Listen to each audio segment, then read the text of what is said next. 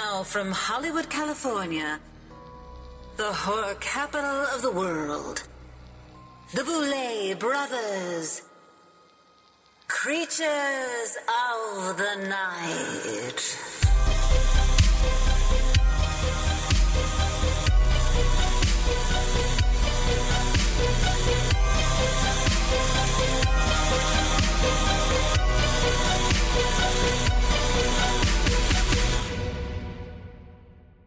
Welcome, my little deadly darlings, to a brand new episode of the Boulet Brothers Creatures of the Night. As promised, the podcast is back in full swing with episodes resuming on schedule. Before we slither any further forward, though, I'd like to welcome my cohort and co-host, Dragula, to the podcast. Welcome, Drac. Thank you. Oh, you're so welcome. I couldn't do it without you. True. And what an exciting episode we have here to celebrate together, because Season 4 of the Boulet Brothers Dragula has officially concluded. Mm-hmm. I mean, it's so epic. It's so gargantuan. I mean, to know that the entirety of the season has culminated and now there is a new drag super monster. It's so exciting. Like, the energy around the show right now, you can feel it. Oh, yeah. And this goes without saying, but I do want to clarify just for listeners that might think like, oh, well, I haven't been caught up on the season. Should I listen to this episode? You should not, because it is a very special episode. It's the second half of our Dragula Season 4 recap. And it is going to be filled with spoilers of the worst kind. Absolutely. Be warned, if you have not seen the ending of the Boulet Brothers Dragula Season 4, or you do not know who won yet, you may want to hold off on listening to this episode because it is filled with spoilers. Before we go into it, there's other exciting news on the horizon, too, because we have our New Queer's Eve event that's coming up very soon. Which, speaking of the Boulet Brothers Dragula Season 4, we will be crowning the world's next drag super monster at New Queer's Eve, and they will be performing live for the first time. As the reigning drag super monster, That's right. Which is so exciting. Mm-hmm. Not live for the first time. I mean, that would be pretty bad if we picked a winner that had never for the performed first in time their life. It almost happened. For the first time as the reigning drag super monster. It did almost happen. Well, not really. She went off. I mean, if Formelda had won the season, yes, her first performance on stage would have been when she was crowned. So dirty. But it is exciting, and there's something like, I don't know, kind of synergistic and sort of magical that's going to happen, where the winner will be performing kind of to kick off and going into like a brand new year. Yeah, I'm really excited about it. And Kendra is going to be there from Season 2, who we love. Kendra's so much fun. She's going to be a blast to have there as well. Abora's going to be there doing stilts and her monstrous performances. So I'm excited about that. I don't know if Petty or Bitter is going to show up, but Betty will be there too. Yes. I kind of hope I get to see both of them that night. I want to say, if anyone gets the chance to go see Betty live somewhere, you should go, because Betty is a lot of fun. Betty is definitely, just to use terminology from the earlier part of the season, a down bitch. She is fun. She will drink with you. She will hang out at the meet and greet. You will have a good time with Betty, petty or regular. Okay, I'm calling her out only because I love her, and I think I can say this. We were all at Precinct after the premiere. We kind of went over there like sort of undercover, and some of the ghouls were like performing that night, and we were drinking, and we had our little disguises on. So I was geeking with Betty at the bar. And we're deep in conversation, but it's very 1:30. So everyone was like also deep in their cups. And I'm talking and I'm like, is she going to, oh my. And then like the next second I knew Betty was on the ground. Nuh-uh. Oh, I swear, right in front of me. And she was like, woo! And everyone was like, oh my God, are you okay? I did my best to make her feel like no one saw. Don't even worry about it. Let's not skip a beat. Let's get right back to our drinking. But that shit was hilarious. You know, we'll have to have Betty on the podcast and have drinks one time in the future. Ooh, that could be dangerous. If you want to come to New Queer's Eve with us, it will be here in Los Angeles at the historic Globe Theater in downtown LA. And the tickets can be bought at newqueerseve.bpt.me. Yeah, that's Brown Paper Tickets is the site, too. So you'd be looking for Boulet Brothers New Queer's Eve if you were just doing it. And we would love to see you all there. Absolutely. Where you might hear a song off of our new EP, Time That's to right. Die. Our new EP just released recently, so I hope those of you at home have listened to it and like it. So definitely write us at creatures@bouletbrothersdragula.com and let us know what you think of our new EP. Yeah, there's 2 songs that were featured on the 4th season of the show and 2 songs that haven't been heard at all. So I'm kind of proud and excited of what we did. Yeah, I am too. I'm excited for everybody to hear it. I mean, at this moment, we don't know what they think, but by the time this airs, it will be out. So I'm excited to see what the reception is. Yeah. It seems like we're in a time warp, like doing the time warp again. Like the whole season is wrapped up. 2021 is closing on us, and a new chapter and a new year is kind of like quickly approaching. It just seems insane that we've gone through 11 new drag monsters have entered the family. There's a new crown super monster. I can barely contain myself. There's music. There's tours on the horizon. Bitch, we're busy. It is an exciting time. It really is. Speaking of that, I think there was so much emotional energy around this season from the fans and the competitors and the crew and all of us that it made everything go by a little faster. We were kind of living week to week, you know. It would be like an episode would come out and it'd be this emotional high, and then everyone gets excited. Sometimes people freak out, and then it gets quiet again, and then here it is again next week, you know. And it's been like that up until this moment. Yeah, no, I agree. And I think the fans have been right there with us every step of the way. When we said season 4 is an absolute ride and it has ups and downs and twists and loops, it did. And the fans' reaction, their energy was right there with us. When it was new and exciting, they were new and exciting. When it got like nasty and shady, the fans were nasty and shady. Especially this year. Oh my God. I think there was a new group of fans that entered the fray this year that are not usual Dragula viewers. And I noticed their voice. Yeah, I did too. And I don't know if I appreciated it, but the show got much more fun after we came out of the dark time during the middle of the season. And I think the fans also reflected that. It was like, okay, well, we've got through the drama because sometimes families fight and you realize that you still love each other afterward. You know, I think one thing that's interesting is some of the newer viewers are very young, and I don't think they're familiar with sort of old school reality TV, you know, where people kind of go apeshit on each other all the time, and it's just like easy, fun, trash TV to watch, you know? Yeah. And you see a little bit of that. You see so many different formats in Dragula, but you definitely see a little bit of that old school reality TV vibe, and I don't think they quite know how to take it and you knew it because there'd be this whole symphony of people that were like, this is amazing, this deserves an Emmy, this drama is incredible, and then there's like really young people that were like not knowing how to process it and triggered, this is terrible, let's get away from this. Like those are the voices, and I understand those kind of things, but I think we're carrying several torches, but we are carrying the torch of that kind of gratuitous, down and dirty, kind of old school reality, and I'm proud of it. I like raw emotion. Like I'm into that when it comes to reality TV. You know, I like to see the camera people. I like it to be shaky angles. I want to know that something's happening and it feels kind of dirty and dangerous. Yeah. And that's never going to change about the show. So. Shaky angles sounds like a new queen for season 5. Shaky angles for season 5. Anyways, I do want to thank all of the fans, whether they love the show or love to hate on the show this year, for watching and making it as popular it has been, because like we've said, you know, I think now the Deadline article came out that this was the most watched season of Dragula ever, and it was the most watched program on Shudder. Yeah, which is an amazing achievement. I think huge achievement. I think we had that in our hearts. Like we sort of knew at the beginning, like we know that Dragula has an amazing force about it, but also the fans are so passionate. Like we deliver artistry, a queer perspective. It's really unusual. It's totally creative, and it's infectious with drama and excitement and art. So when we went in, I know the three of us were like, bitch, we're going to tear the roof off. And I think we did. I do too. Well, listen, with all that out of the way, I think we need to get to recapping this last half of season 4, and I'm really excited to do it. Why don't we bring in Ian and get started? Sure, Ian, welcome to the show. I feel so naked and exposed now, guys. I don't know how to deal with it now that our dirty secret is out for the world to see. What secret? The fact that I'm just sitting here with my teeth bucked out like, okay, guys, listening to you guys banter, waiting anxiously to get into the fray.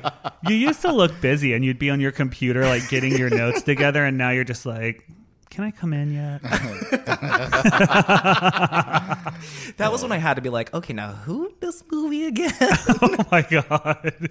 But now you know. I liked it. I didn't like it. I don't know. Oh God, I have no idea. Ghostbusters Afterlife? Did I like it? I don't know.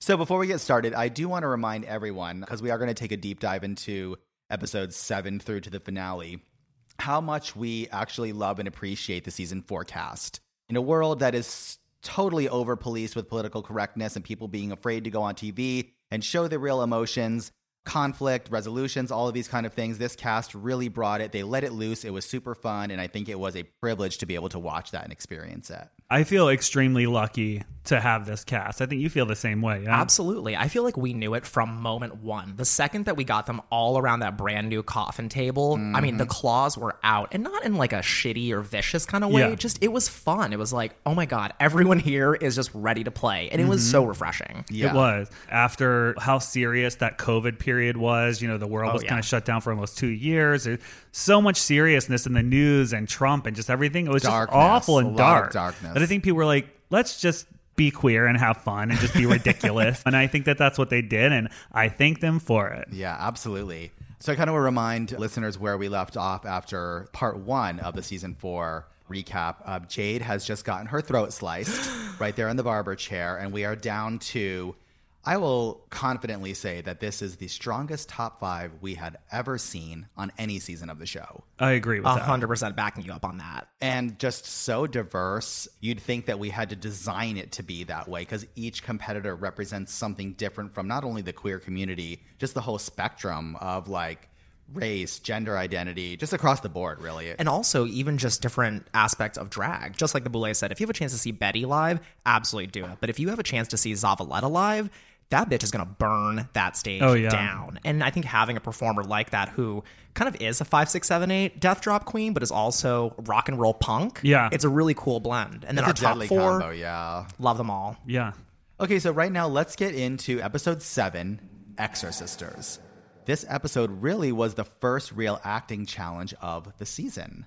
And there was a lot going on this episode. I think that there's a lot of grounds to cover. This was like super multifaceted in the amount of challenges, the guest coaches, the acting coaches, the director. There was a ton going on. One of the things that I think sets this season apart from other seasons and other reality shows is a lot of times when they get to the middle, it almost starts to get boring from there. You know like what I saggy mean? diaper. Yeah, like it's like the people that are left are like they really believe they have a chance to win, and so they're like, let me play it safe and be good. You know what I mean? Totally. And it makes it a little absolutely. boring. And this year, you all know, the 3 of us especially sat and plotted to be like, we are going to pack these last episodes with so much content.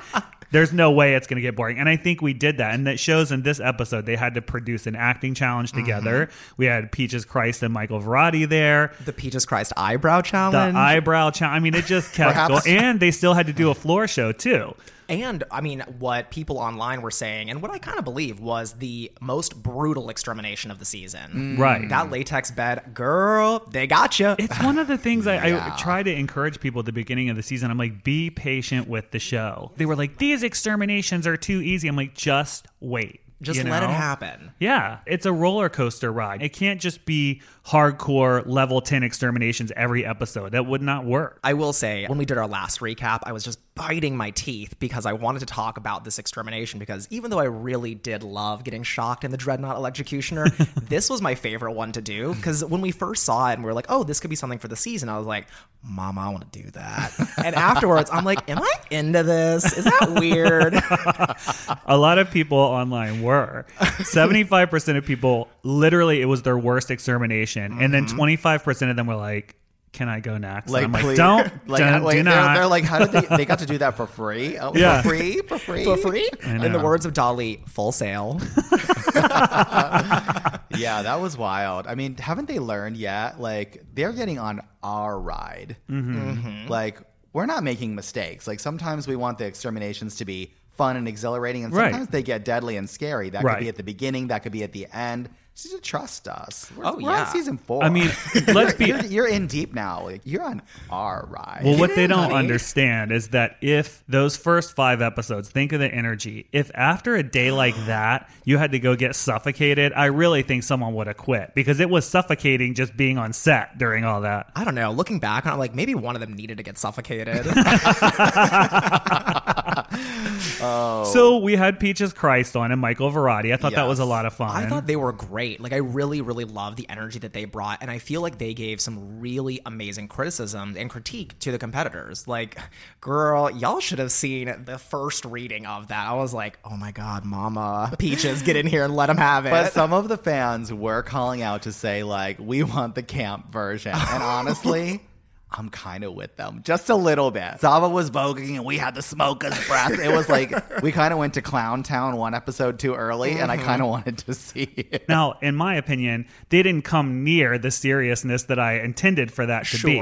It really still landed very campy, but I think it ended up being better in the end than what it started out as. Yeah, but I even think that with the level of camp they achieved, it allowed those moments to really shine. Just like Peaches said, like, you have to have a level of earnestness when you do camp, because girl, I busted out laughing when it's like, please, my child, gay. Yeah. No, possessed. I was like, Zava, I love you for that. Totally. Speaking of Zava, she killed, I think every fright feat except for the random one, which was the key one. She just really stepped forward and shined in those moments. And I thought Peaches was great because listeners at home that don't know Peaches Christ, I don't think there's another drag artist working today that has produced as much theater content as Peaches has. Like she does drag parody shows, and there's tons of drag artists that do productions themselves, but she actually involves other drag queens and makes them, you know what I mean? It's not just her on stage, and they're amazing. Yeah. And so I thought it was great to have her in, and I think people probably figured out that this was more of a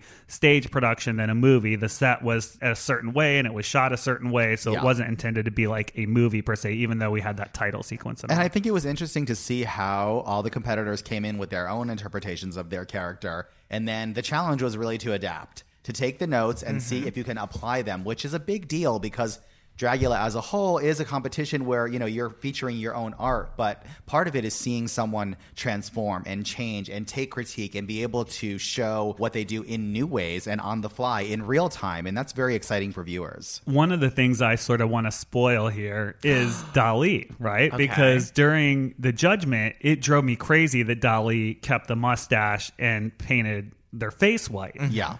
This is immediately no. Like, it took me out of the fantasy. And then I find out later that a producer had told Dali not to shave their mustache. Behind the scenes tea. Because they had to do an interview and match that from the next day. Right. And I did not know that at the time. I knew it by the time the end of the episode was. So I was like, okay, you get a couple of points off for me, because otherwise that definitely would have counted. But the white, I still don't know why your face is white. But I feel like at this point, Dali has very much a stamped sort of face, and they were trying to stay true to their branding. But I do think, we have seen Dali paint, a variety of different ways throughout their career, and we know that Dali could have given us very, suburban mom. Yeah. So to see suburban clown mom was an interesting choice.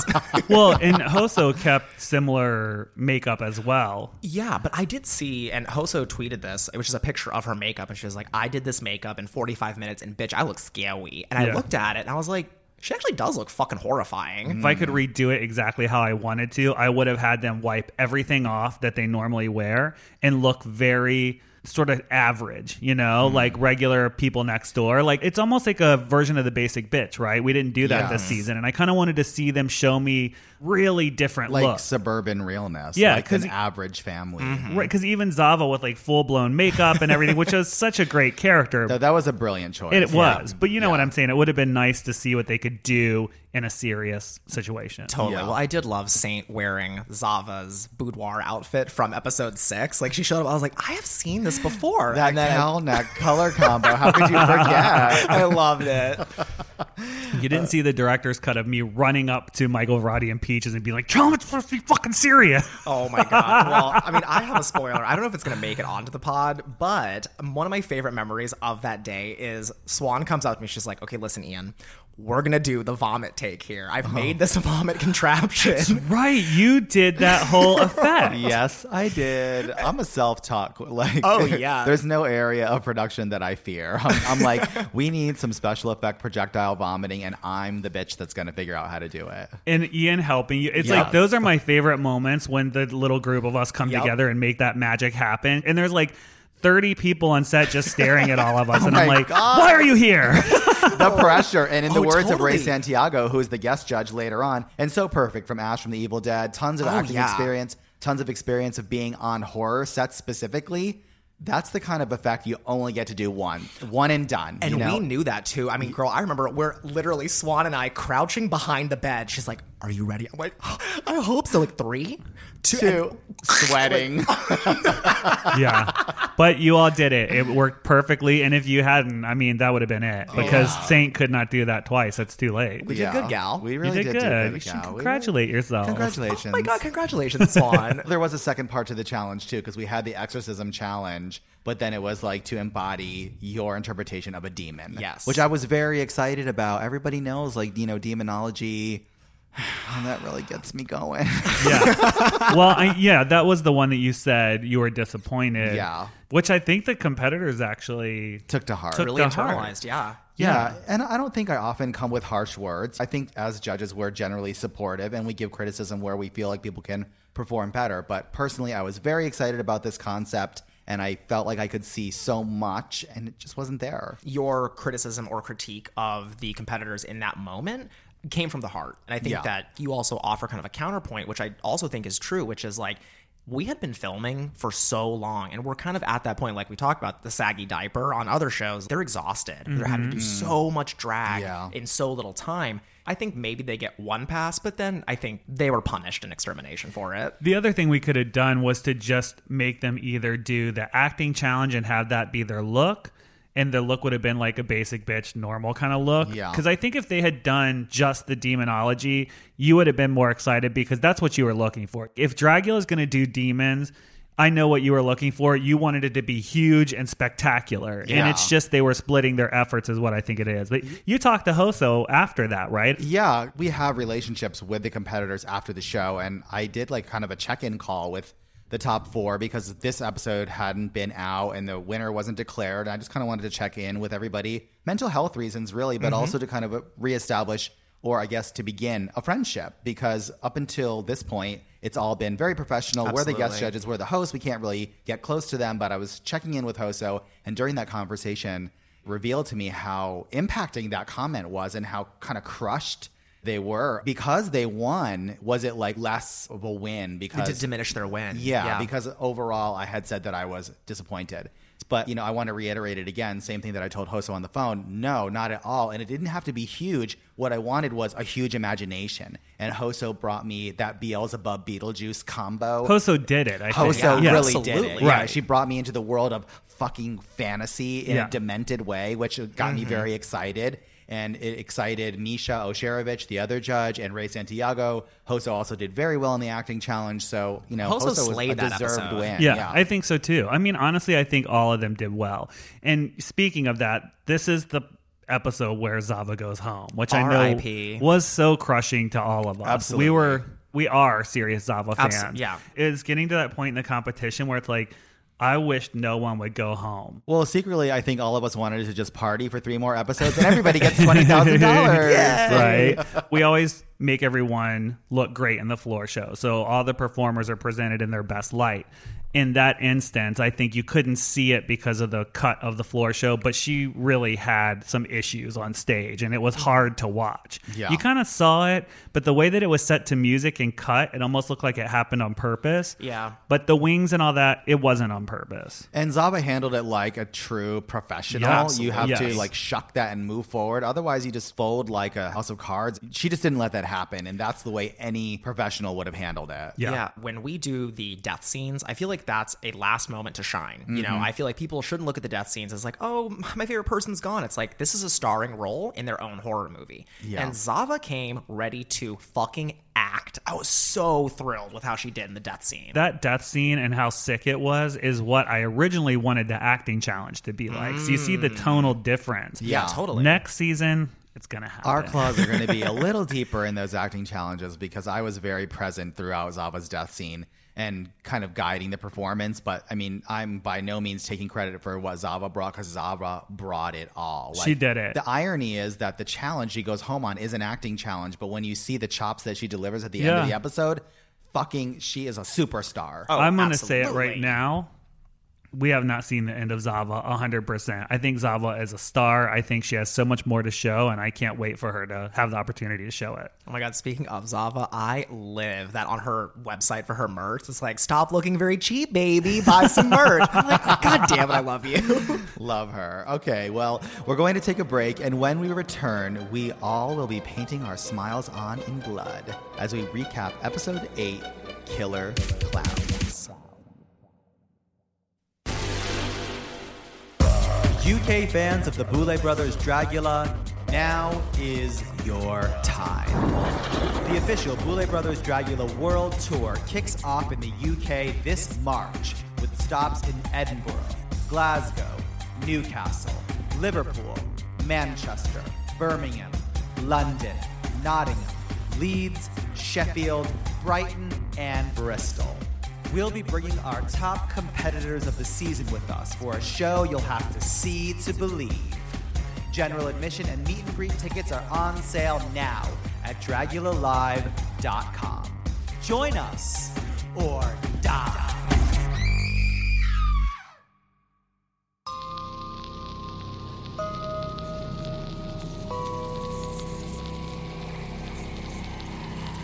Welcome back, Uglies, to part 2 of our Boulet Brothers Dragula Season 4 recap. We have just successfully exorcised the demons, and now it's time to open up the big top and let in the killer clowns. Love this episode. Wait, y'all know a big top? Where? Not in L.A. Wow. So, okay, the first thing I want to say about this episode is this episode has been kind of a fantasy of ours for a long time. Like, probably literally years. I am a huge fan of Killer Clowns from Outer Space since I was a child, and the opportunity to do this, but also the magical opportunity that we were able to use the song too, which I did not think was going to happen.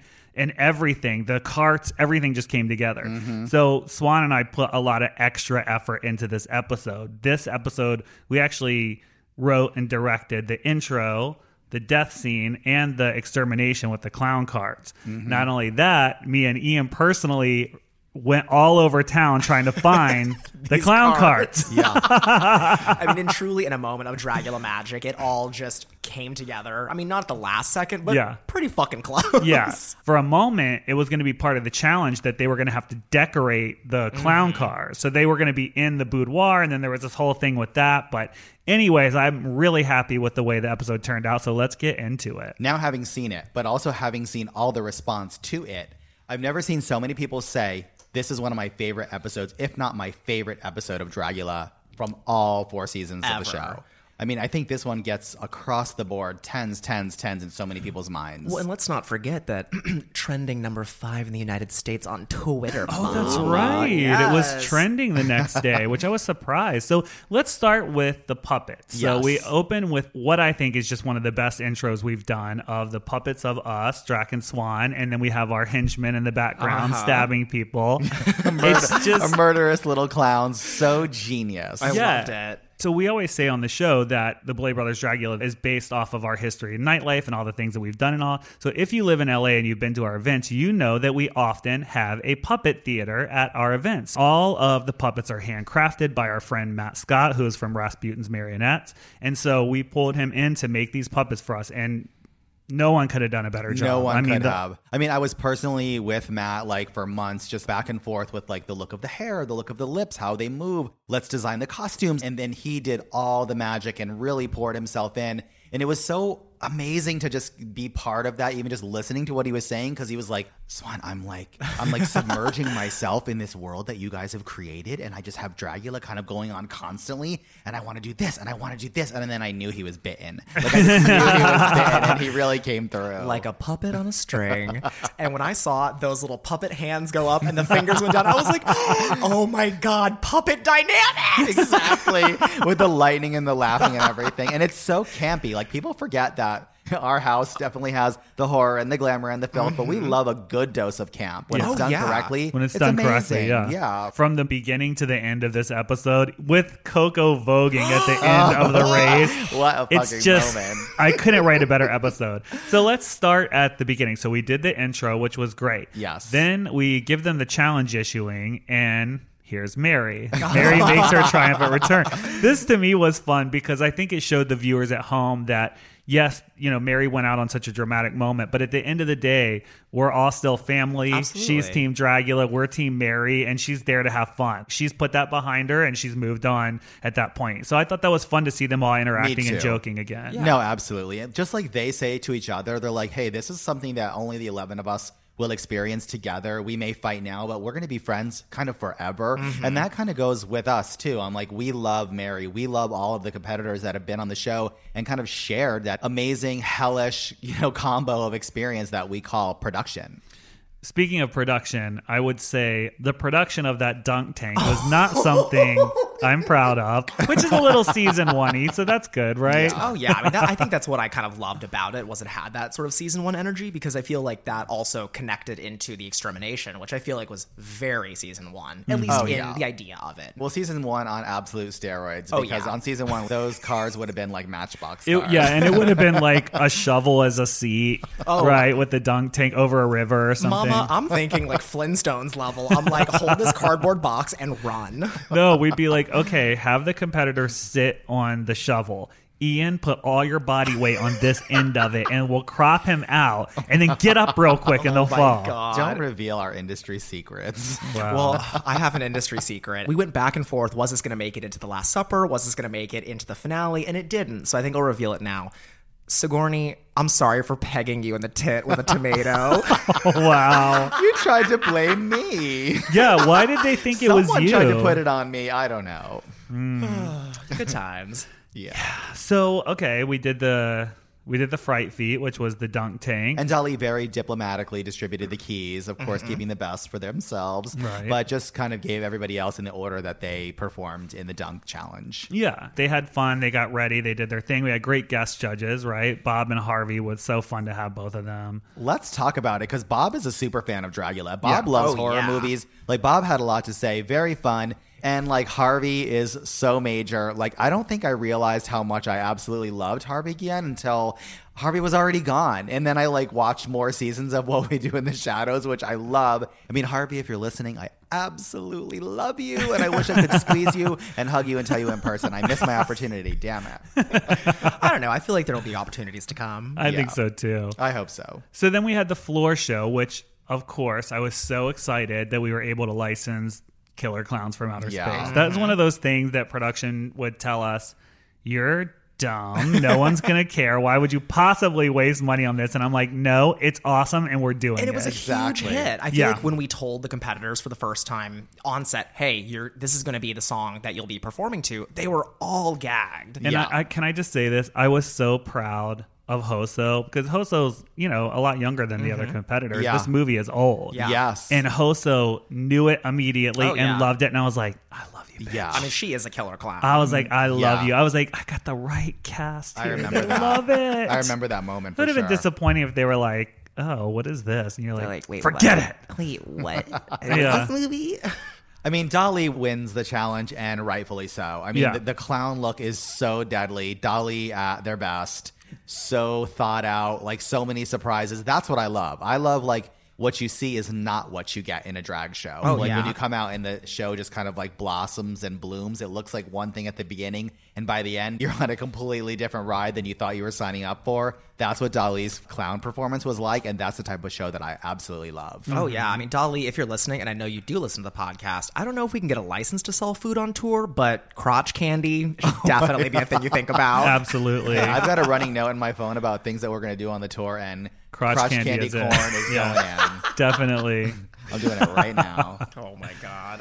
So yeah, Dolly wins the episode, but they all participate in the extermination, which we all know as the clown cart death race from hell. Which we got to bring back several competitors from the past. Yeah, I think I had maybe the most fun on set that day that I've had all season. And part of the reason was we got to kind of go and have fun and go crazy with the theme that we love. People at home don't know this about us because they see us very regal in our thrones and everything. We are, as I say, down bitches. We are at our core, punk rock and fun. And so for us to run around those grounds with go-karts and food and going crazy, and we were there out of drag directing it and helping make it happen. There's some scenes of that maybe one day in the future we'll release where you will see me literally chasing behind them, starting their carts after they fail. I mean, I never ran so much in my life that day. Yeah. I even think there's a scene or two or three where you're like a tiny little person in the background that we blurred out. Oh, yeah. Definitely. Yeah. You better believe that all of us were on those carts zipping around that track. We were making cream pies. Oh, yeah. Like, we were definitely having fun. Ian was secretly throwing tomatoes at Sigourney's titties. It was amazing. Yeah, and I think getting to spend some time with Betty and Astrid and Formelda, like I went over to that grave and I put them in there. I was taking pictures of them. I'm going to share them, I think, tomorrow because they're all on my phone.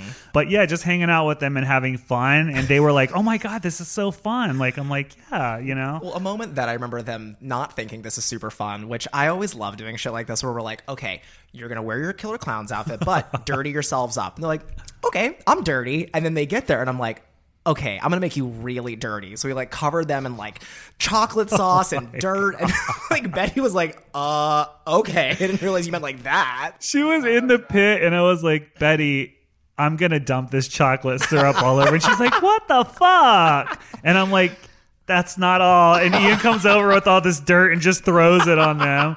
Astrid's like going blind because she has those fucking giant sclera contacts, and Ian's like, here's some dirt for your face. But they were such good sports about it. Oh my God. Like, it was fun to be there. I think everyone had a fucking fantastic time. My personal moment was with Coco because I really wanted this to happen in a very specific way. The voguing was an extra gift that only she could give, and we were so happy to include it in the episode. But it was the like rip off the neck scarf and then just throw it down to start the race and throw her shoulders back and those titties up because it was giving me Pinky Tuscadero from Happy Days. I'm like, I need you to do Pinky Tuscadero. And she's like, what the hell are you talking about? And I'm like, let me demonstrate.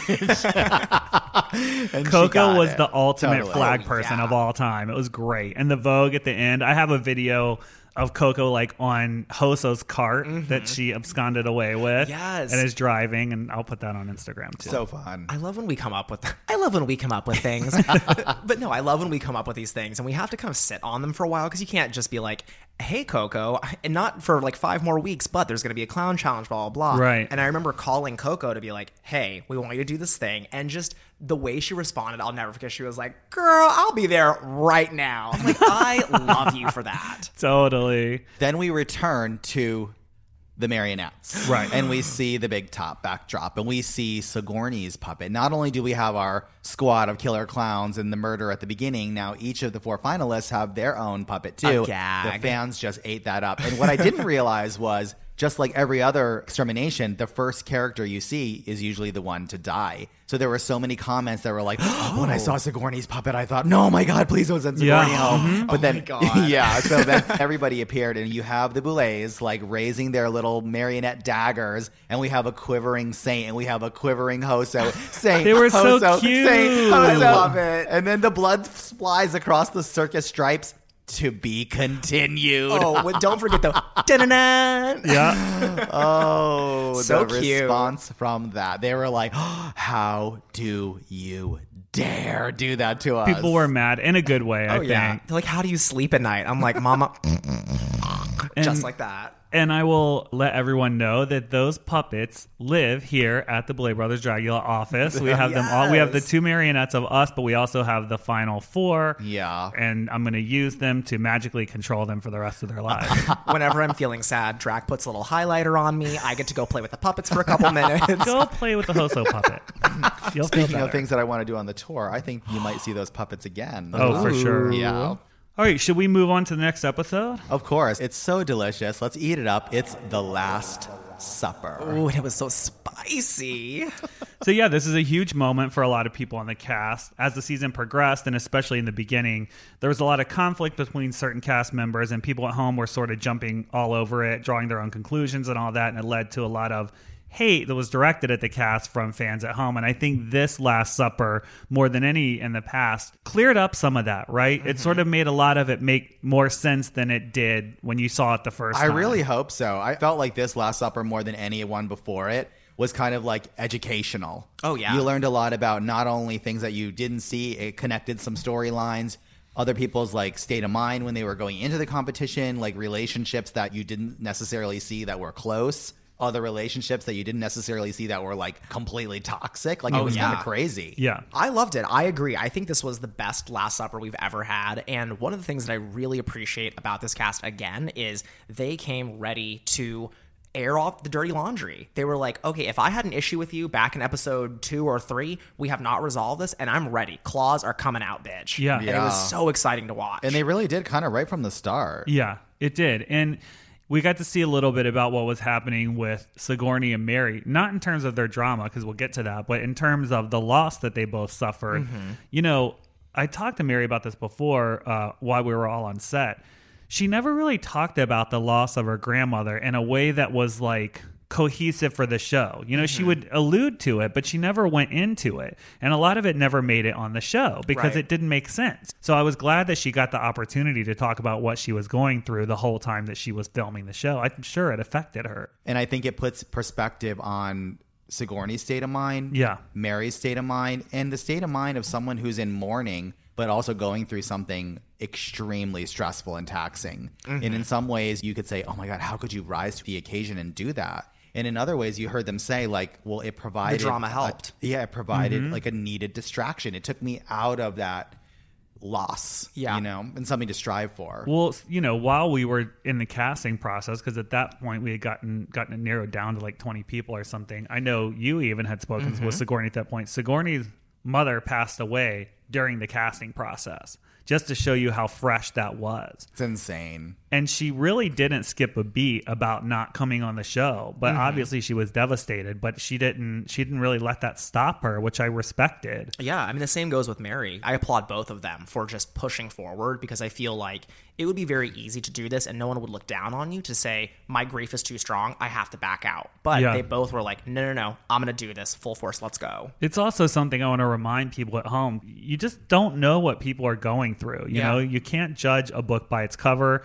And these are real people with real feelings and real things that are happening to them. And I hope people think about that in the future. Honestly, they won't. Even if they don't, I hope the fans that hear this and do will call them out or help stop them, because it's making a really toxic environment for these people to exist in. We have to endure it too. Oh, yeah. Creating a queer show like this with like as much strangeness that we really try to imbue it with, like, we have to shield ourselves from tons of people that say you can't do that, you won't do that, you shouldn't do that. Nothing's ever enough, but it is what it is. And for them, I feel like it's even worse because they're like excited to be like, oh, I'm going to go on the show and I'm going to get these fans and I'm going to be able to go perform. And then when you get hate out of that, it just doesn't feel good. But back to the Last Supper, I think a lot of light was shed on that situation between Mary and Sigourney. Yeah.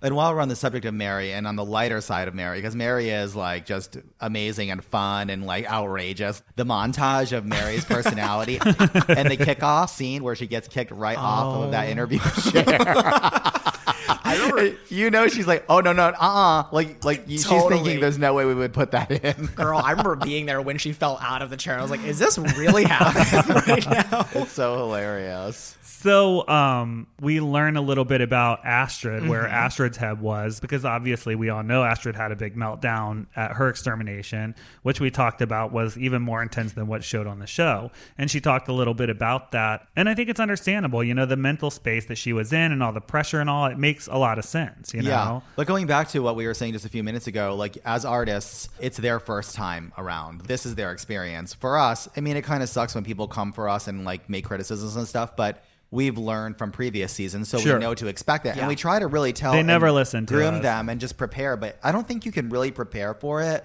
You just have to brace for it. Right. And so you're an artist, you're in front of the world, you're competing, there's so much tension, there's guest judges and cameras and all this expectation, and a meltdown that happens, and then you hear from that artist, I wish I could have prepared myself mentally a little better, you know, and that should be something that echoes into the future for anyone else thinking that they want to perform on the show. I mean, to me, that moment made Astrid stand out. Astrid's an exciting character to me, and part of it is because she did do that. I don't hate it. Yeah, well, I feel like that's something that we try to tell them all the time. We're like, we do not want you to come onto the show and be a perfect person. You're not a precious moments angel. Right. We want the booze hound. We want the warts and all. Like, sorry, that was my little bitter Betty We want to moment. hide. true. Let it out, girl. Let it out, girl. Yeah, it's like there's such a perceived need to be perfect all the time, and that is fucking boring. Like, It's so boring. Obviously, people get cast for a multitude of reasons, but we want you exactly the way that you are. Do not come on the show and be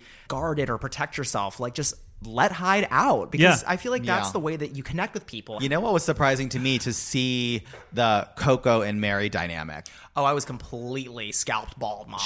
Shocked. Definitely. I was left My jaw on the ground. Yeah. I mean, it was wild to see how triggered Coco was to have someone, another artist, anyone, try to tell them how they need to be or what they need to do with their drag, or even coming close to that. And tongue like a dagger. I've never heard someone speak so sharply, maybe with the exception or like in the same ballpark, Melissa B. Fierce, but Coco was there to fucking read. Yeah. I think she was harboring a lot, you know? Yeah. Well, you could tell that it didn't come from a place of like, oh, I'm just here to make good TV. It came from a really personal place of like, this is something that you did that hurt my feelings, like on a deep personal level. Yeah. Another conflict got illuminated a little bit too with I was going to call it a triangle, but Sigourney's in there too. It might be kind of a square. Jade, Betty, Mary. The Jade, Betty, Mary triangle. The glam rot triangle square. With exactly. They try to jam a glam rot triangle into a square peg with Sigourney being the pivotal point there. No, but I think that there was something that happened between Sigourney and Jade, and Jade came forward and kind of confessed that I've had problems like this with people that are close to me. I tend to kind of mangle those sort of relationships. And to me, I felt like this is a strong person to be able to come out and just lay their heart out for everyone to see. There were no airs about it, and there was apologies and taking responsibility, and it's nothing but respectable. And I hope that voice could help tons of other people that might struggle with the same type of situations, and you see like you've mangled something. The truth is, it is fixable. You can go back and make friends of people that you maybe mangled their friendships, and you can take responsibility for what you've done and put those friendships back together. I feel like all of that really speaks to, we say this all the time, but it's the pressure cooker. You know, this situation is unlike anything else you could ever experience. It's fucking crazy. And I think it's really not surprising that people sometimes blow up. Coco gets it, because Coco kind of stepped forward in the closing moments of the episode, and we were basically like, you're hired, you're the new spokesperson for like you the are mantra the of Dragula. Boulet Brothers Dragula spokesperson. Truly. That's something that I always tell people, even when we go to like executive meetings. I always tell people, I'm like, I am not trying to get you on board for a queer show that is whitewashed. I'm trying to get you on board for a queer show with how queer people really live. And you know what? Just like the rest of the world, queer people have problems. There's like homelessness, addiction, abuse. There's a lot of things that happen that I think people nowadays are like, hey, it's acceptance. We want to be accepting of queer people. So let's put perfect queer people in here that have no problems. That's not real. That is not the drag nightlife reality, at least. Absolutely. We come from nightlife. We come from drag and nightlife, and it is not always cute. To think that it's always cute is what? Delusional. And Mary can spell it. Well, sorry, Mary can spell delusion, but never actually spelled delusional. She was like... delusional. She's like, maybe if I just slide in delusion, they'll forget it. Oh my God. I want to touch on this before we move to the finale. The gold nugget moments were found when we said, like, we're going to take a few moments, and when we come back, and they're like, are the cameras down? And we were like, of course they are. And we keep rolling, and you see Betty and Mary like, girl, did you see that shit? She had an alliance. They're teaming up. That's some bullshit. I got your back. Right is right. Host was like, why aren't they filming this? We're like, well, we are. In my cabana. And there's so many random little things. I'm like, oh, look at this vampire little nutcracker. It's cute. It's really cute. Oh my God. My favorite is also a Swanthula note. It's cut. Oh God, these shoes suck my ass. Why? You're just sitting off with your legs crooked to the side like someone who fell off a building and landed on their knees. That is a long day. It and really is. something about those thrones that I'm going to reveal. I shared someone they saw saw it. it. I shared behind the scenes photo where you could see behind the judges booth and you could see how fucking uncomfortable those thrones are and how we have to sit in them. It's because they're so low. Right. And yeah, that's, like the I think people are seating is gagged. literally like less than a foot off the ground. So you can imagine, like, I'm not very tall, but even I have to like really twist my knees and my ankles to get my feet underneath. so with the heels, even though you're Yeah. sitting there at the reunion is the worst because you're not hiding your legs. So it's Yep. all out. For And you hours, just have to kind of darling, crick them to the hours. side. It's this unusual thing. I'm kind of doing it right now where you have to sit on the end, We should all twist do your it. legs, and basically your heel is in your ass. But don't forget, you're corseted and completely uncomfortable. And then you have to sit there sort of presentational. Yeah, anyways. Speaking of always out, I don't know if there's like a Creatures of the Night award for like secret star of the season, but I feel like Zavaletta's balls. Wow. Wow. Always out. There was I didn't see it, but there was I'm gonna a shot. interrupt I'm not going to say who, but there was someone at the Last Supper who was basically naked on camera, and I don't think they realized it. Untucked, flashing the camera during some pivotal moments we had to cut away from. To wrap up The Last Supper, we get to the moment where we reveal who is going on to the finale. And of course, we go through and we applaud Dali, and everyone is there to give Dali a group love moment. We applaud and say Sigourney, and everyone does the same. Well, 1/3 of everyone applauds. And then we move to Saint, who is moved to emotion when they're revealed that they're also going to be in the finale. And Drac delivers that moment and really just hangs it in the air for just the right amount of time because Hoso is trembling. And it's Hoso, I'm sorry to tell you, but you are also going. I mean, and then it's like the unprecedented top 4. And honestly, I was driven to him. I mean, I was like emotional, like crying the first time I too. saw it.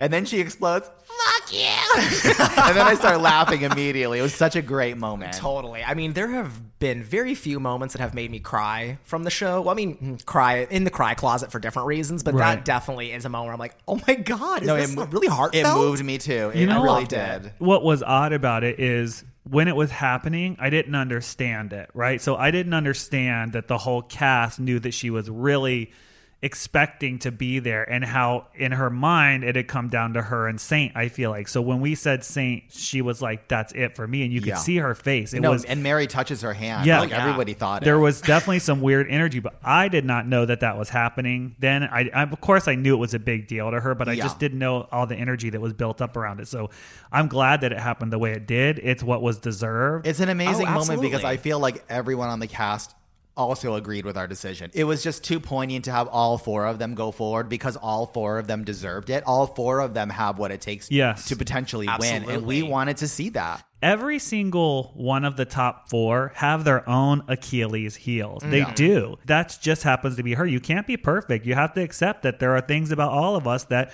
we can improve on or they may hinder our ability to compete. And grow. Exactly. Yes. And each of them had that. So I don't think she should feel too bad about it because they all have their own. That's right. And on that note, it's time for another break. And when we return, we will be vivisecting all of the floor show performances from the top 4 finalists of the Boulet Brothers Dragula Season 4 Grand Finale. Don't move.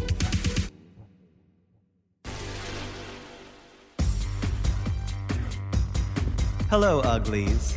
You didn't think we would forget about the U.S., did you? The Boulet Brothers Dragula Season 4 U.S. Tour will be haunting you soon in the spring of 2022, featuring the top monsters from Season 4. Tickets and VIP upgrades go on sale in January, so sign up to be the first to find out all of the gory details at DragulaLive.com. Do it now or die.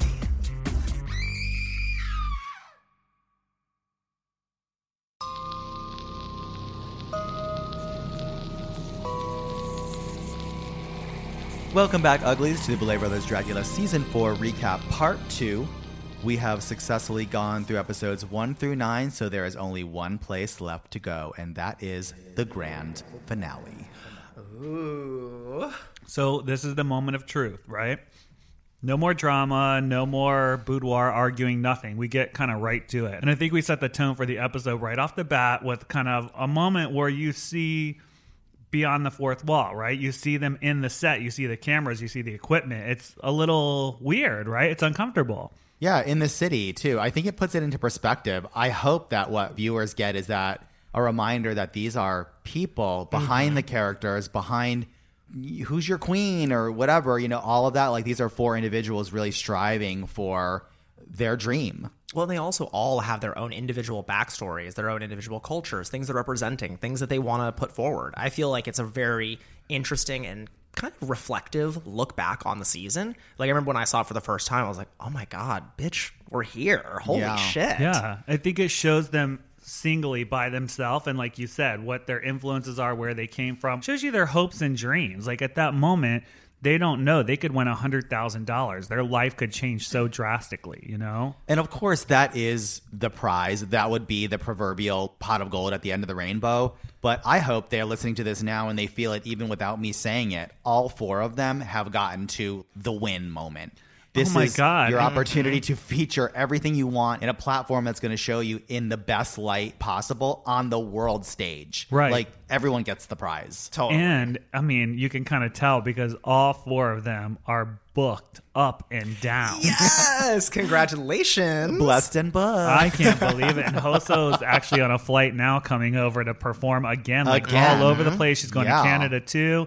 And let's not forget, just making it to the top 4 automatically sets you up to go on this world tour with us. So tickets at DragulaLive.com. That's right. That's DragulaLive.com. DragulaLive.com. There's no losing position in this top 4. Absolutely. I mean, I feel like for the top 4, I hope that they are all extremely proud of themselves, of what they did on the show and everything that's happened after. I mean, I feel that way for everyone on the season, but really, we say it on the show and I mean it. This is the strongest top 4 we've ever had, the most diverse top 4. They're all fucking awesome. Yeah, any one of them could have won the crown. Like, Jack and I talked about this to where we're literally blue in the face. It really came down to very nitpicky things. We had to consider so much more than I think we had to consider in the past, where it might have been a little clearer. This one was very difficult. They're multifaceted. They have different voices from the drag space, different voices from the queer space.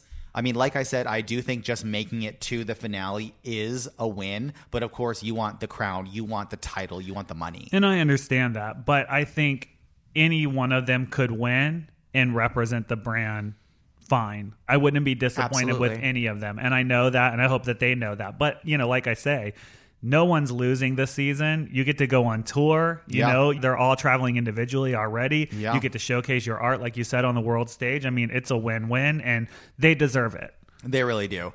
One of the things that I thought might be a curveball to help us make our decision a little easier was this idea of taking the podcast, taking Creatures of the Night, and putting them as guests in the hot seat in an interview format to see how they would be as speakers, or as someone who could take the curveballs we might throw at them and either catch them or kind of fumble. And I got to say, I think all of them did a very stellar job. They all represented themselves extremely well, and it was really cool to be able to talk to them about their influences and about what they're planning on bringing to these final floor shows. Because I don't know if people realize this, but we have very high expectations for the finale floor shows, and to talk to all of them and see, this is exactly what I'm going in, I have a clear vision. It was pretty epic, honestly. It was. They had very strong ideas about what they wanted to do, and I think they all executed them very well. There was a moment, I don't know if you all felt this, but this is something I felt, where we were in the boudoir getting ready to film the podcast, and it was like this weird full circle moment,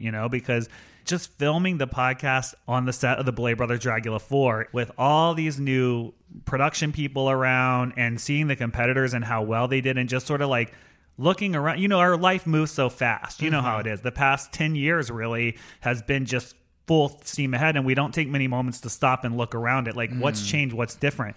And it was kind of weird and emotional in that moment to look around and be like, this stemmed from all of us coming together and making this happen. Yeah. Even the podcast, or doing the podcast there. And then here we are full circle now, recording the podcast, talking about that moment. Girl, you're talking full circle. I'm over here in the fucking metaverse. I'm like, well, it was the podcast on the show, on the podcast, talking about the podcast. It's very meta. Yeah. Very meta. But you're right. There was a moment where I was just kind of like, this is the fruits of our labor. Like, we, the three of us, and then, there are concentric circles that span around us. Of course, we don't do it on our own. We have a lot of help and a lot of people behind us to give their art and their energy into what we create. But this is built on the backs of our hard work. Absolutely. And I love you guys for that. Oh, Yeah. I love you guys. Oh my God. I feel like one day I really want to release a book. I full know details. that no one knows. I mean, even on a personal level, I feel like I have shaved years off of my life to make this happen. Oh, I think you are preaching to the choir. You are speaking for all three of us. We have given our blood, sweat, and tears, all three of those literally, for this program. To see that top 4 in that moment when we were interviewing them and realize that they are getting booked all over the world and that they are successful, and that just like meant something, you know? We want those things for them, and it's not lip service. We do not cast people on the show to have them fail or to have them come out looking worse than they did. Like, the goal is to further this message and to further the world and just, I don't know, put a blight on things a little bit. Yeah, totally. It's a light, and it might be a dark light. I often reference Dragula's dark blessing, but it is a light, and I think I'm grateful because we have 40 plus drag children. Oh my God, or, that's you know, crazy. Isn't it? That but is fucking wild. I do feel grateful because the huge majority, I can say that with a lot of confidence, the huge majority of them understand that. They understand that we work really hard to create something, and we do it kind of with each other, and it's a platform that we all get to kind of step on. And in this world, from the queer perspective, you don't get that many chances to do that. That's what I know. That's what I always say. I'm like, think back. Who has ever, even if it's $1 or anything, helped you or given you anything in this scene for free? It's nobody. It's free? not going to For free? happen. No, you know, it is so it's nobody. just like whether you got 5 followers or $200 from doing an experience like this, it's still something that helped you. You've been with us. You see how we exist in nightlife and TV and all those worlds and how brutal it is and how much we actually protect them from those experiences. But like I said, that's going to be a best-selling book one day, I hope. One day we should do a movie about it because it would be a good fucking movie, I'll tell you that. Mama, I want to star in it. I want to be first in line for tickets. Sign me up. I think a lot of people live very openly now and they kind of talk about all those things as they happen. I feel like we're more old school. Like, I'm like, you don't do that. You kind of stay stoic. You put your game face on and you have to be the mermaid on the front of the ship. You have to smile and walk forward and look powerful at all times. But there is a lot of stories behind that facade. Yeah. Definitely. Even if it's a vampire mermaid. Well, girl, you went home episode 4, so what would you have even said? So let's get back to the finale, right? So Yes. we're there. We've interviewed them. They all did great. What did you think of their interviews? I thought they were fantastic. I was actually I'm not going to say nervous, but I was interested to see how they would perform. And I feel like there is definitely a level of, you could get really nervous before going into an interview like that. And they all handled it like pros, you know, and I don't think that they really knew that they were going to be interviewed until, what was it? I mean, literally day of. Yeah, and I remember seeing the footage because it's there in the episode. When we say it on the big screen, you see the face cracks. It's like, ooh,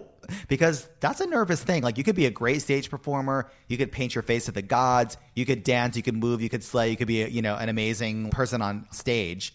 But when it comes time to speak, that's a whole nother set of skills. Oh, totally. And to not only speak, but to have to speak eloquently about your own work and to really have it mean something. I feel like they all were cognizant of the fact that I'm not just chatting with the Boulets and chatting with Ian. Like, this is part of the interview process to determine a winner. Yeah. There's a lot of pressure. We go from that moment right into the floor shows, essentially. We've done a lot of deliberating on the show, so we don't need to go through that again. But maybe we should go through just a little bit if there's anything interesting that wasn't shown on the show from any of those floor shows. Yeah, or just our thoughts that maybe we didn't get to share on that episode. So let's start with glamour. Okay. One of my favorite tenets of Dragula. Of course, I love them all, but it was kind of amazing to see them all being glamorous because it's not necessarily something, I'd probably say it's one of the least represented. I think people love to lean into horror, and that's kind of a go-to. Every now and then you get a spicy filth look, but to have to be glamorous was the great way to see these top 4. Well, I think that, maybe they have really, really big shoes to fill because I would say that you guys often are extremely glamorous on the show. Yes, and that's not just about having diamonds for jewelry, right? Glamour is about poise and presentation and all those sort of things about drag that you don't have to be into alternative drag to appreciate. Like, Yeah. drag has a lot of glamour in Yeah. it. And I think it's an important tenet of Dragula that some people forget. Yeah, taste and movement. And it's, I'll say, I think... glamour. Yeah, and I think that's something I see in Sigourney that I have not seen in any other competitor before, is that she has a certain poise to her in a way that she holds herself and presents herself that I really appreciate. She is a glamorous ghoul, Yeah, for Absolutely. sure. And someone that surprised me, and I said it on the show, was Hoso. Not because I thought that Hoso couldn't do it, just because I just wasn't ready for how Hoso would move and how Hoso would present and the soft paint and everything. And it was just such a gorgeous dress and something that I hadn't seen before. And the pipe, just everything, it was just like so spellbinding. Hoso on stage, I think, is very kind of like monstrous and kind of ghouly a lot of the time, Yeah. or kind of like goofy in a really amazing way. But with this, she does one of my favorite things that I think kind of the glamour ghouls always do, which is the way that she presents her hands. And it's so delicate and it's so feminine. And I remember watching it just being blown away. I was like, oh gosh, you look beautiful on stage. I was so happy with them. And too. that little shuffle that she did. Yes, the move. I was we all obsessed. Me and Nathan the other day were doing the dance. When we were editing the Glamour Floor show, I got to the editing bay and I was like, oh my God, I've been watching this thing and that Hoso does, like that little fucking move. Like I couldn't get it out of my mind. So we're all fans of the Hoso shuffle. Yes, absolutely. And then Dali did something interesting by infusing her glamour performance with a message about her HIV, which I thought was really interesting. Like the Yes. red dress, taking the pill, and saying this is part of my glamour. I thought that was really interesting. Well, they also say something in their interview, which is my inspirations are often from death and decay, but for my glamour, I am going a different route and saying, like, I'm celebrating life. Take this pill every day. It's like a vitamin. I live a very healthy, beautiful life, which I think is a really interesting thing to put forward on a show like this, where so often we celebrate death, we celebrate the macabre, and for Dali to go in that direction, I was very moved by it. I was too. And it reminds everyone there's a lot of things that we can use drag to express, but drag can also be about social commentary. And this is a great example of that. And Sigourney did great too. I mean, all of them did great in glamour. I think Saint's hair was perfect. Immaculate. Yeah. And her makeup was great. I loved this idea that the red gems, like it was almost kind of like Carnage, Venom for me. yes. Like the Ruby symbiote was taking over, if you will, going right over the one red eye too.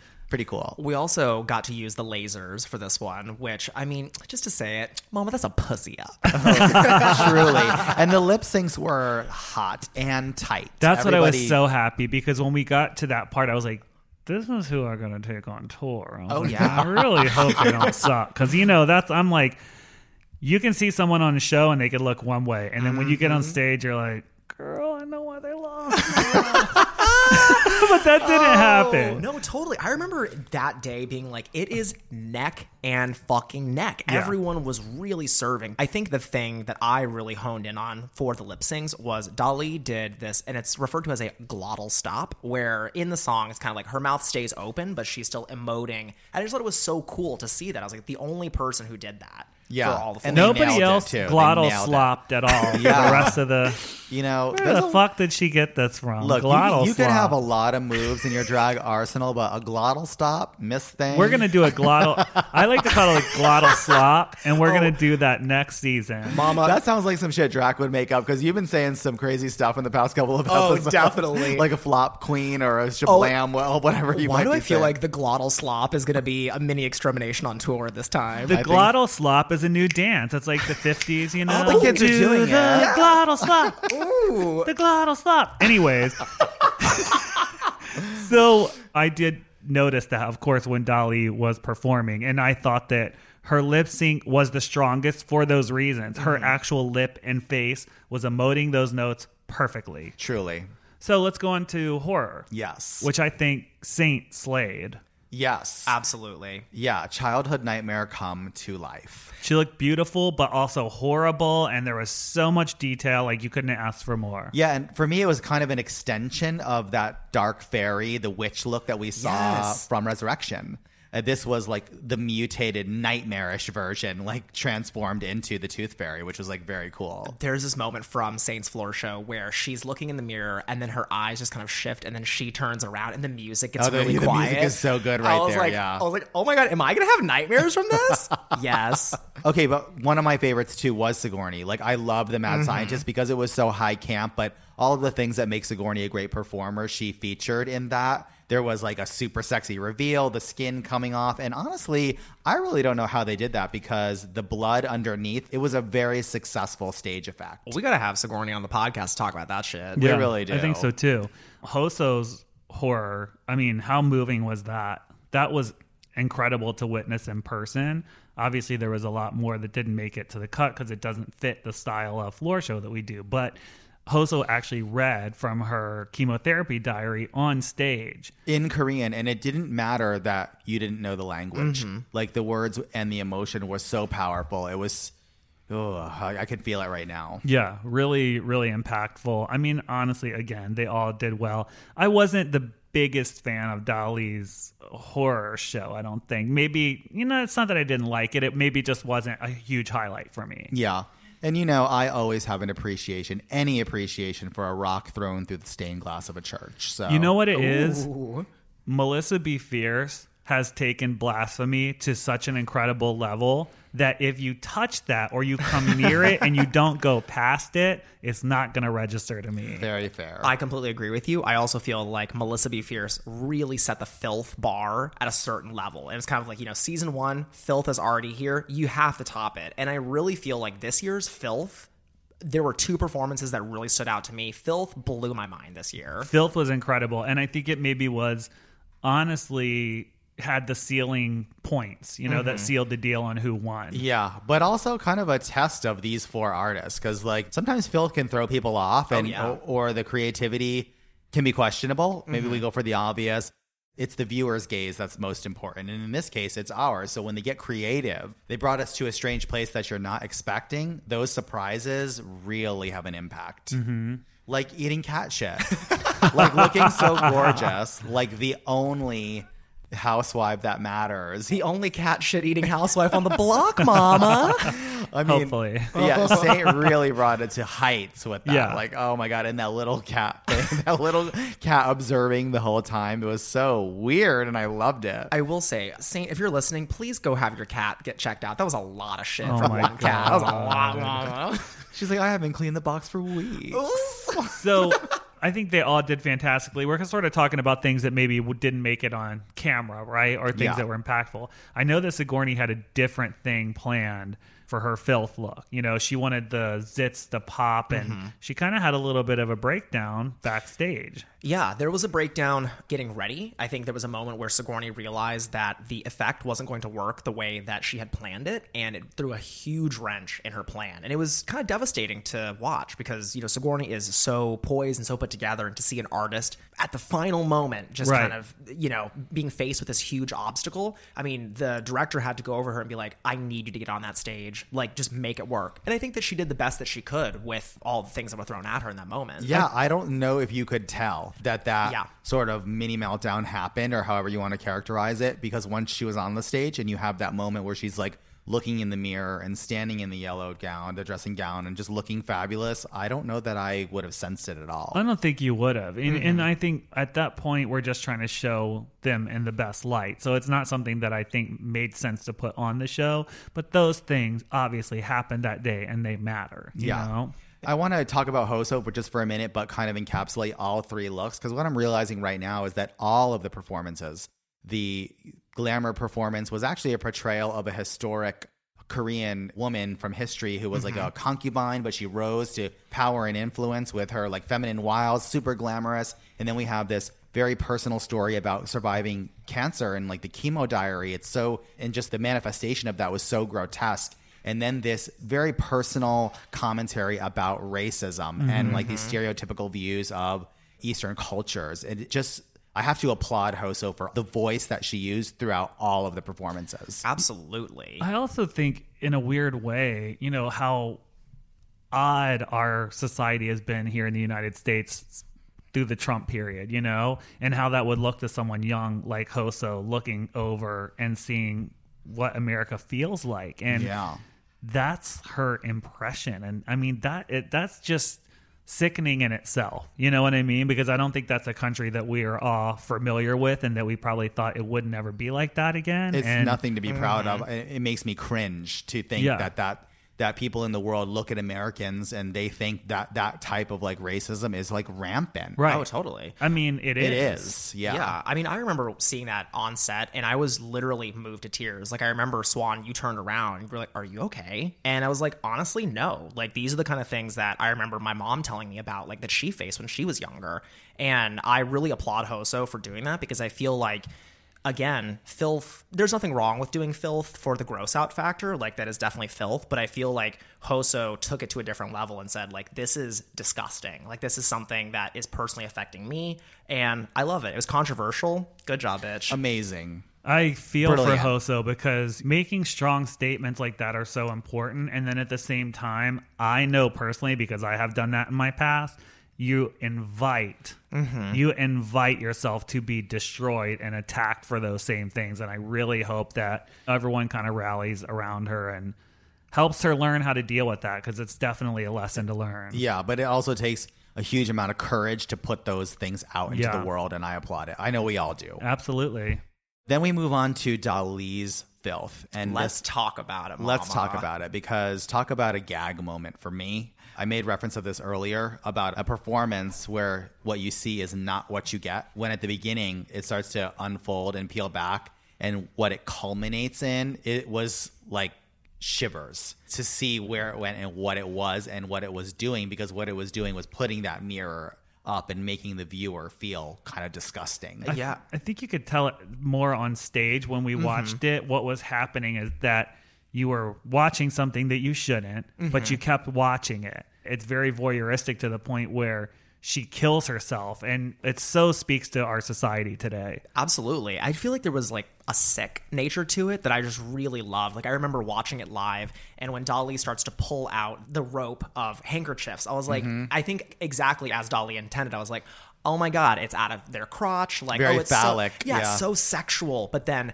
it's pulling and pulling and pulling, and suddenly it's a noose. And I remember just being like, like, gasp, like, oh my God, this is about to go really far south. Yeah. And then to the furthest. And then the culmination of like the masturbation, the culmination of the noose, the culmination of like this sick obsession in this clown's mind. The ultimate is like the climax, which is both the climax and their death. And specifically, we've done tons of shows in a similar vein, like back in the day. For years, we would do kind of like shows that would leave people unsettled. But there's a real art to being able to do it in a way that's not preachy or that doesn't turn off your audience. Because I see people do it today in a way that you don't have the audience on your side. Absolutely. It's almost like you go up and give them a little slap and you seem sort of arrogant, and it just doesn't work.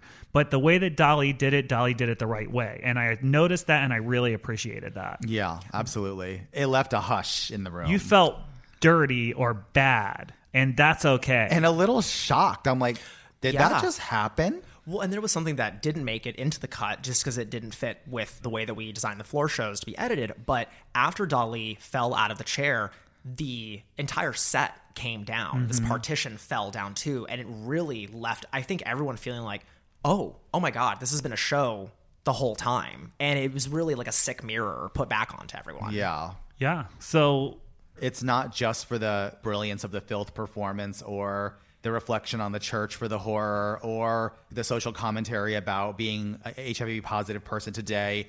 And it isn't just those things or for those reasons that Dali proves themselves to be the most capable, powerful, and best version of someone to crown this season as the world's next drag super monster.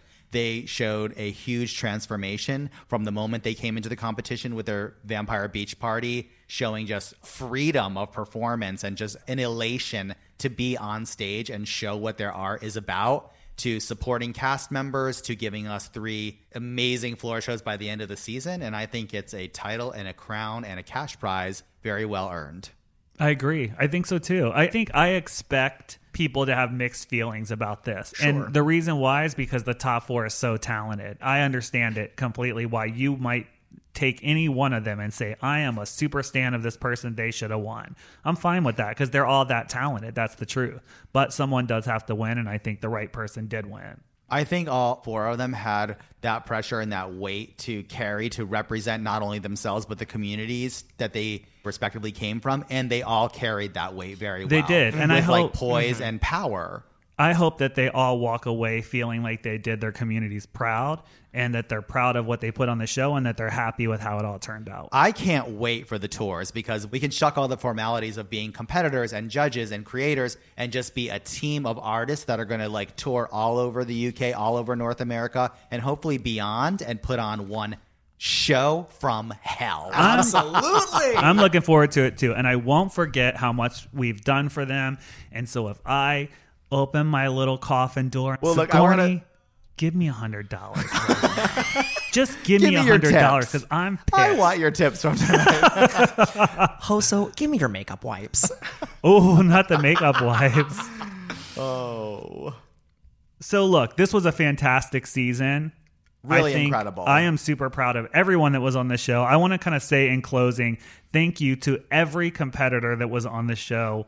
We love all of you. You all brought so much drama and artistry and fun to the season. We will never forget it. You're part of the Dragula family forever. And like I always say, you never know what the future holds. So thank all of you for being a part of this season. And that goes for all of us. That goes through the entire crew. And I think that goes through all the fans. Thank you for being provocative and brave and positive and just really yourselves. We may not know what the future holds entirely, but we do know that it holds another season because, of course, Dragula was amazing. Season 4 was incredible. It was record-breaking on Shudder, and we have been renewed again, so there will be more drag filth, horror, and glamour to come. And on that note, I do want to talk about how exhausting the fans can be sometimes for the crew and the stars and us. And I just want to say, I know that there's passion when you watch a show, but I'd like to try to steer people away from toxicity and attack and maybe just a little bit closer to applauding the people that you actually love and support. It goes a long way for the artists that are out there showing their lives and their livelihood to all of us for entertainment. Well, that's it for another episode of the Boulet Brothers Creatures of the Night. Remember to send us your listener questions to creatures@BouletBrothersDragula.com, and thank you all for listening. Until next time, uglies. The Boulet Brothers Creatures of the Night is a Dread Central production. Hosted by the Boulet Brothers with their co-host and producer, Ian DeVogler. Engineered and mixed by Carlos Bueno, with music by Neuron Spector.